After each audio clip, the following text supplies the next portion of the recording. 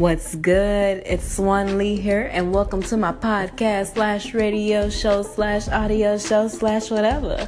Today is January 21st, 2018, and remember that podcast where I told you guys I was going to be doing 2 podcasts a day starting on the 22nd? Yeah, the 22nd is tomorrow. The 22nd is tomorrow, and I literally have no strategy set out for that, but I'm going to try it for a few days, you guys. If it doesn't work out, I'm going to stop it because I'm not going to stress myself out. But speaking of stressing oneself out, to what extent does one go to remain, to pursue their goals and not become content, but also not stress themselves out? That's the question I've been asking myself today, I understand that contentment is a silent killer. I never want to be that person who's so content with everything that goes on in life that they just let everything pass them by. But, and I've never been that type of person, but I just wonder, now that I've deliberately been de-stressing myself, that means removing stressors that I understand, are impeding my growth. I deliberately remove those stressors, and I'm deliberately,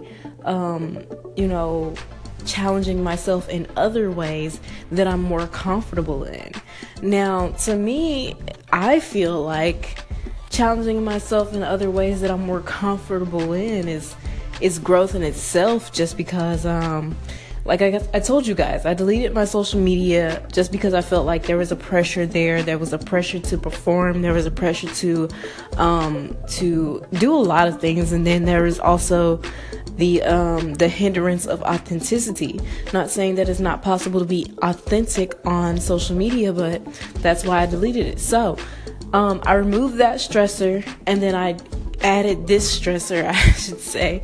Doing this podcast for you guys is not that much of a stressor, but it does put a lot on my plate, just in terms of thinking, like, what should I talk about today, all that good stuff. But anywho's, I removed a stressor. I added another stressor that was a lot less demanding of me and a lot more acceptable to me. So it's a lot more it's easier to accept failure in my own ways if I know that it's for a mindset. It's not for a physical, tangible goal, So I'm just wondering, at what point does being too comfortable doing something equal contentment, as long as you're trying? I've been pondering this today, you guys, because it's literally like a catch-22. They tell you to be patient, but they also tell you not to be content. So it's like, okay, if I'm patient for this podcast to be successful or to help me make something of myself, then how do I make sure I'm not content with doing this podcast for the rest of my life? Well, I guess the social media thing definitely helps out a lot, because like I said, I'm doing the little to no social media thing so that I can see how successful I can become without the use of, I guess you could say, just having a little to no social media presence. So I guess you could say by 30, I'd be back on social media, and that would definitely, I'd be past the point of contentment. But I just want you guys to give me some feedback on that. If you have any feedback on what's the difference between contentment and acceptance, because you never want to be ungrateful. I'm definitely grateful, but am I too grateful?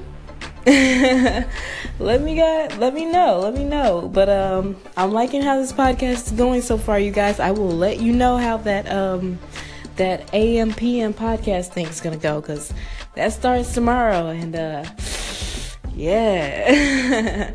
But coming up on 20 seconds here, and I'm just gonna leave a little note here, just letting you guys know we will continue talking about me and I guess my journey and how I got here and all that stuff. But until then, I will talk to you guys later.